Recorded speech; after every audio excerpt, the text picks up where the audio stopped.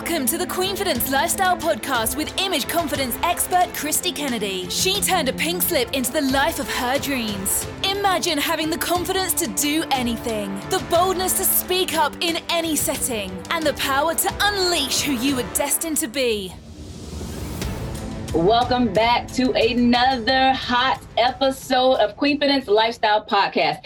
I'm super excited today, as I always am, but we have an extra special guest with us today, author Wendy Tamis Robbins. She has written a powerful book. Ladies and gentlemen, I have been weeping as I've been reading. Did you hear me? I've been weeping as I've been reading because I personally was touched in a very special way. And I am an avid reader, believe you me. And there are just some books that crack you wide open. And this is absolutely the one. It's entitled The Box, An Invitation to Freedom from Anxiety. Wendy is a lawyer by day, writer by night, and a professional panic attacker.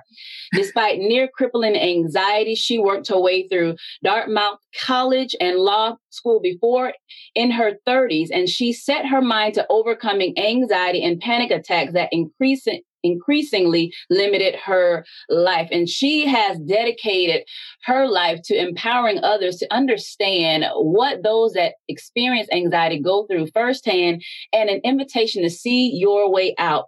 I want to read an excerpt, and I absolutely love it. It says, "There is a moment when you realize your life is no longer your own.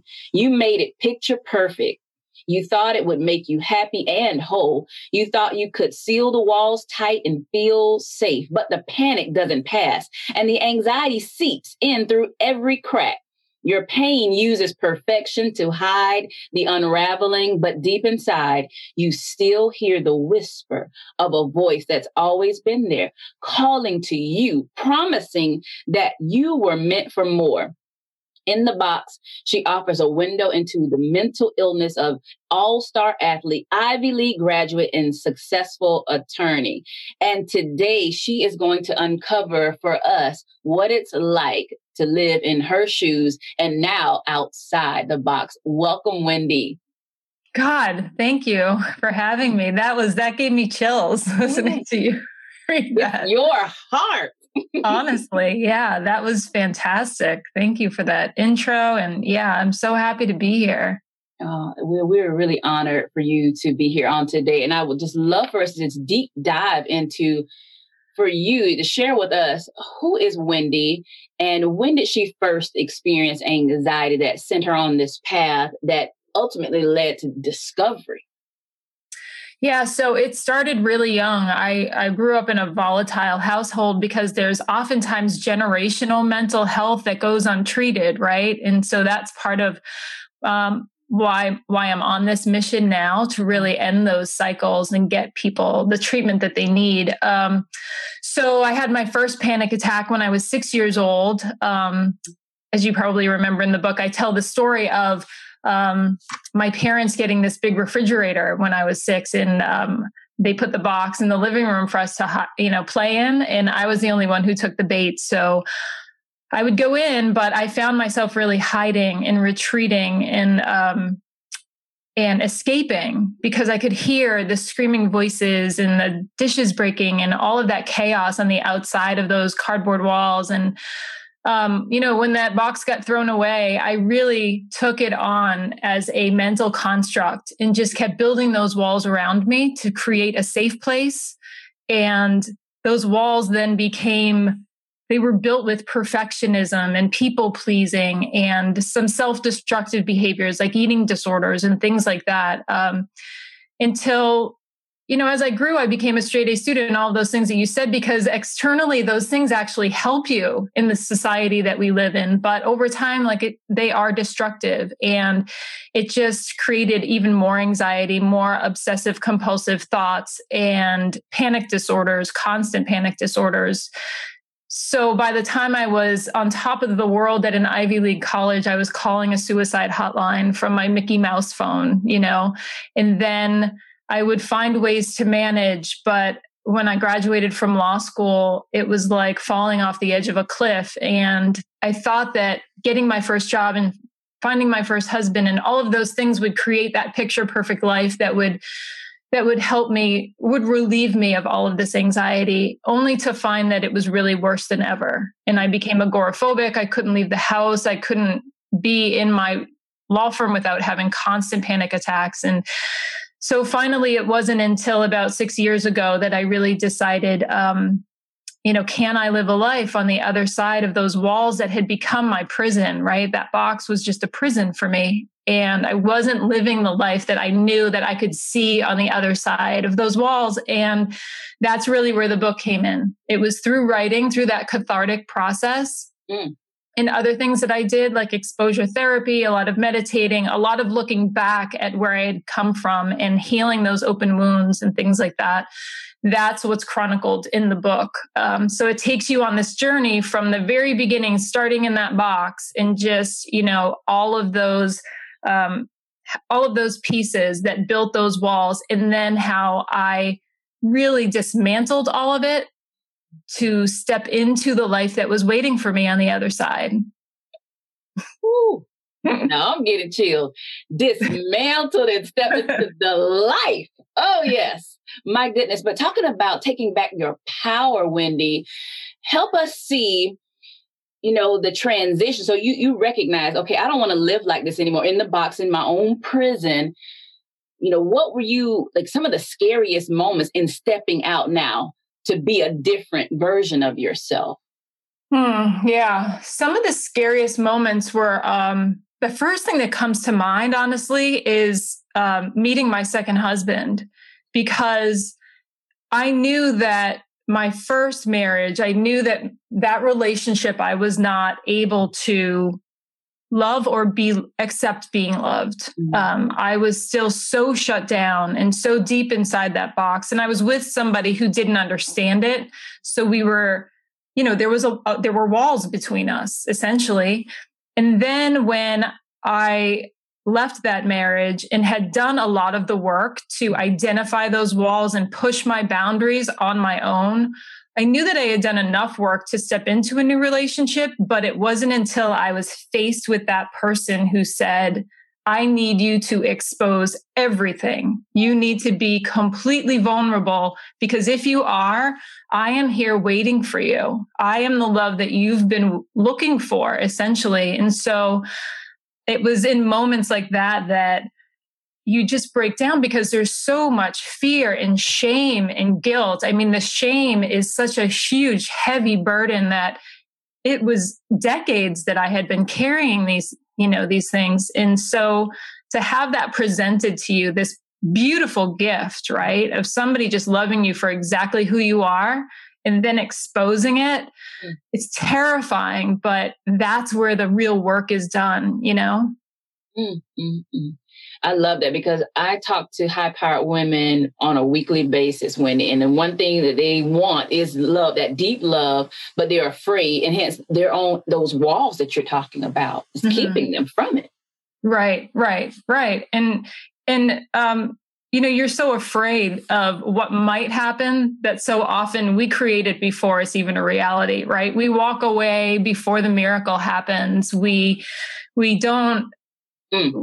don't allow ourselves to be vulnerable because we're so terrified of the what if, right? The negative scenario, that the catastrophizing of we will be hurt again, we will be abandoned again. And you see that cycle in the brain, even though the brain doesn't think it's comfortable, it is in a way, because it's what we grew up with, it's what we know. And so now we expect the worst, and to expect the best from yourself and from someone else, and to realize that, and to have that sense of surrender too. I talk about resilience a lot. And I think part of resilience is not just being hurt and in pain and getting back up again. I think a lot of it is surrendering yourself to the unknown and being unattached enough to become attached, if that makes sense. Knowing that you will be fine, even if it doesn't work out. I think that that's a beautiful place to ultimately come to, so that you can, you can give 100% of yourself to someone else and say, okay, if they walk away, then I'm still going to be fine, because you have that self-love now, right? You've become whole on your own. Yes, and that's something that stood out in the book, even when you talk about going from self-loathing to self-love. And even you talking about being in a space where you're free to love, and it's just you're getting more and more of that. It's becoming amplified as you begin to step out and trust yourself with someone else and be vulnerable, naked, exposed. Yeah, exactly. Yeah, that confidence just grows over time. And then it helped me as well be in those other scary places. Like you were saying, what are the scariest places? Some of them are just exposure therapy, like skiing. And there, there's a lot of stories of the skiing and things where it was terrifying for me. Just, the panic attacks were constant, or sailing on a boat, or flying and traveling and doing these things that were so outside of my proverbial box, but really, after being an athlete my whole life and wanting that adventure and wanting that to feel exhilarated and excited and not have that be translated into panic, right? It's just no way to live. So living right on the edge of your comfort zone is such an exhilarating place to be. And that's really, where we find our joy. And so to be able to have a partner who's right there with me, not holding my hand like you can't do this alone, you need me, but just standing right alongside me, like just cheering me on. I love that. Help the individual that is not even familiar with what we may experience having anxiety experiences, what panic feels like, if you could describe it for the person that's never experienced, and then what is specifically exposure therapy, because they're saying, okay, exposure. I was doing exposure therapy and I didn't even realize I was doing, I just did the climb on the lighthouse. And I'm telling you, when I got to the top, my heart was like, ooh, I just peeked out over the edge. And I was like, okay, that's enough for me. But I was exposing myself to that fear of heights that used to be there, and it was crippling. But can you tell us in your own simple words, what is that? So a panic attack generally has a beginning, middle, and end. And it can come from a thought, but a lot of times it's hard to identify what that thought is. But it essentially triggers your fight or flight response, which dumps all of these stress hormones into your body. And that's a very sanitized, biological explanation. But that trigger sets off the feelings of all at once feeling as if somebody has stolen your breath. You can't take another inhale. It feels like someone really has shoved a pillow over your mouth, and at the same time cinched your chest like you have a corset on, like as tight as it could possibly be. And then you get this hot flash because it feels like fire is just running through your veins. And that's the stress hormone running through, the adrenaline, the cortisol, which makes sense because centuries ago, in that moment, we were meant to fight for our life or run for our life, right? The fight or flight response. So if you think about it that way, of course, we need all of this crazy energy dumped into our system all at once. But if you're sitting in a car and it's because of the traffic, it's such an incredibly uncomfortable physical sensation that, of course, your mind immediately thinks, I must be having a heart attack. I must be having a stroke. Something's terribly wrong. And once you start feeling that way, that's when your your thoughts become uncontrollable at the same time as the physical symptoms are uncontrollable. And you can think like you can feel like you're just going to go crazy. Like you feel like you're imploding from the inside out, and that you're just going to be torn apart at the seams. That is so descriptive. My goodness. I felt every single word, picture you painted. Wow. So now you expose yourself because you don't want to live like that. When you said like someone's stolen your last breath. Right. So unfortunately, exposure therapy is learning how to, or being willing to step out, knowing that might happen and knowing you're going to live through it, because panic attacks don't kill you, but they sure as heck feel like they are. And a lot of people do end up in the hospital because they call 911 and so forth. But being afraid of that sensation, being afraid of the experience, or just being afraid of generalized anxiety just makes it worse. So when we can get to a place where we are not afraid of it, but we know how to manage it, move beyond it, it becomes less and less, right? The more panic attacks we live through, and therefore our brain can start to be retrained and believe we can live through it, the fewer we'll have. But to expose ourselves to instances where we know that's probably likely to stimulate that fight or flight response, and do it on purpose, knowing that we will get to the other side, is really important therapy. It's phenomenal. It's phenomenal. Even just reading about your journey and going back to you taking your power back, and that, when I'm coaching clients, I'm always letting them know you do have a choice. And that's what you're saying. I'm going to decide to move through it. I know it may show up, but I'm still going to live my life. I'm not going to allow it to stifle me, imprison me any longer. And that is so inspiring to me. Absolutely inspired. As someone who's overcome anxiety, especially performance anxiety, I would tell people I wouldn't even sing in my own apartment because I was afraid someone was going to hear me on the outside.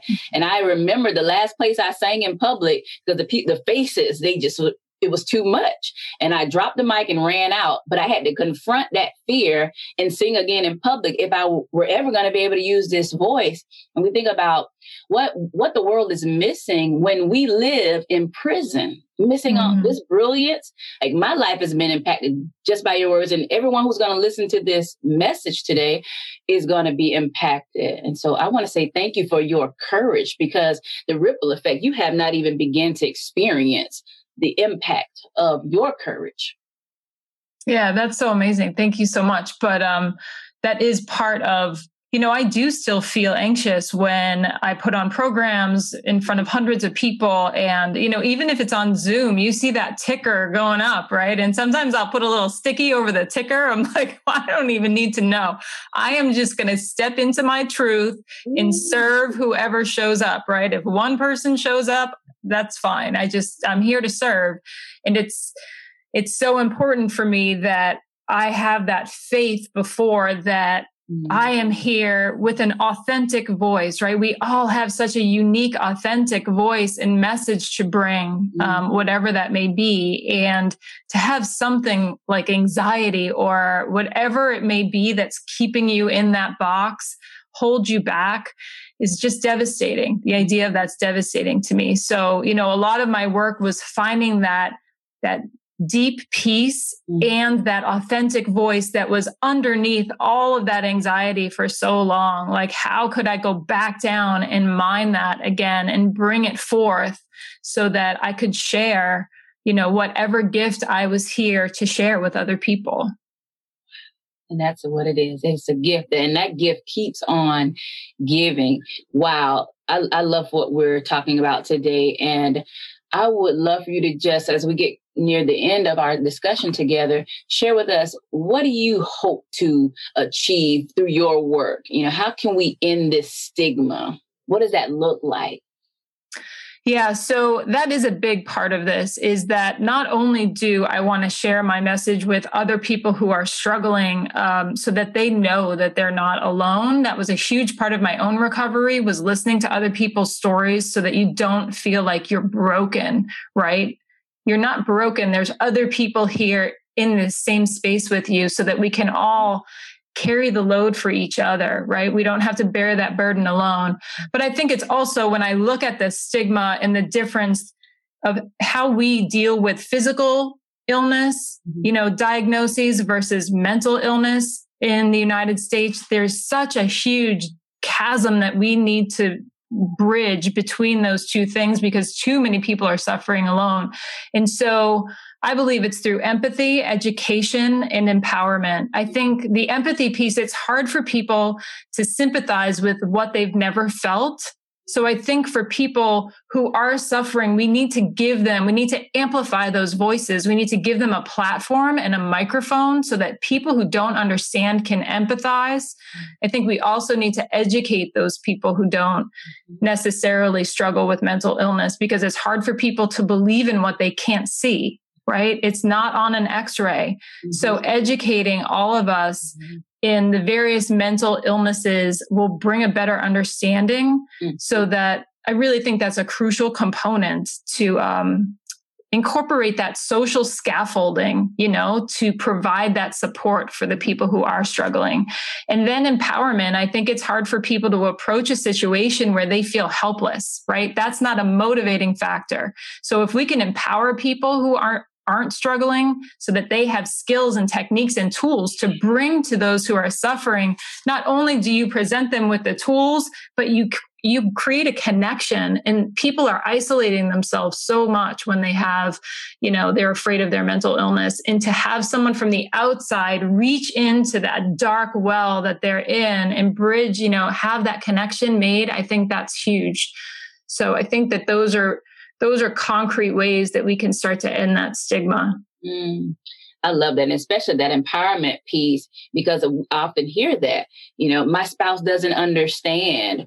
And so hence, when you talk about partnership, and we are community, we are a village, all of us together. And what impacts one impacts all if we really embrace that mentality. Mm-hmm. Absolutely. It's so true that it does take a village. And, we're all a part of a family. And like I had said at the beginning, this generational mental illness that goes untreated is so devastating to the children that are being affected by it. So I think it's so important to help anyone in your circle, right? Even in your social spheres that are being impacted by mental illness. It's really an imperative for the entire community. Oh, I love that. I love that. I'm telling you, ladies and gentlemen, you need this book. You need to connect with Wendy. How can they find you, Wendy, if they wanted to talk with you directly, do work with you? Where could they reach out? So my website is wendytamisrobbins.com. It's TAMIS, and there's 2 B's in Robbins. On there, you can find, there's a contact sheet for speaking engagements, my programs, things like that. There's also a page where you can sign up for coaching calls if you want more of a one-on-one experience. I know that mental illness and, coaching around it especially is not a one-size-fits-all coaching experience. So sometimes it's better to have that one-on-one experience. You can also find the book on my website. You can also find the book on Amazon, of course, and where all books are sold online. And then I'm on Instagram. I love connecting, especially with women on Instagram. I've met a lot of amazing women there. That's also Wendy_Tamis_Robbins. And then Facebook, LinkedIn, Twitter. But I'd love a follow on Instagram, of course. Those numbers count, unfortunately. But yeah. So yeah, I'd love to hear from people. And it's just been so lovely talking to you. I love your podcast. So, and I love what you do. So thank you so much. Oh, thank you. You are a jewel to us. And so if you could just leave us with a few words of inspiration, our last final thoughts, if there was something that's on your heart and that you haven't had a chance to say, or to inspire somebody, that especially that woman may be feeling alone and isolated. And you think about when you were in your darkest space, what you would have loved to have heard. What would those words be, Wendy? I think it would be that, our purpose here is not to deal with our disorders. Our purpose is to reveal and reflect our true nature. Mm-hmm. And these burdens that we're carrying around depression and anxiety, that is not our true nature. Listen to that voice deep inside, right? We all have that. When we feel it on the hairs on the back of our neck stand up, there's something underneath it all. And we have techniques, we have help. There's so much help out there to relieve you of that static that is getting in between you and your true nature. And, there's people here to help. So don't forget that, don't forget that voice is there, and don't forget that there's so much more for you. So much more for you. My goodness, absolutely beautiful. Thank you again for sharing your time, your brilliance, your experience with us. We will treasure it. Ladies and gentlemen, it's been another rich conversation on the Queenfidence Lifestyle Podcast. Listen, Fashion fades, but style endures. And you were meant to endure hard times, good times, all times. And so go out there and rock your world because it is your runway. And I'll see you on next Monday. Thank you.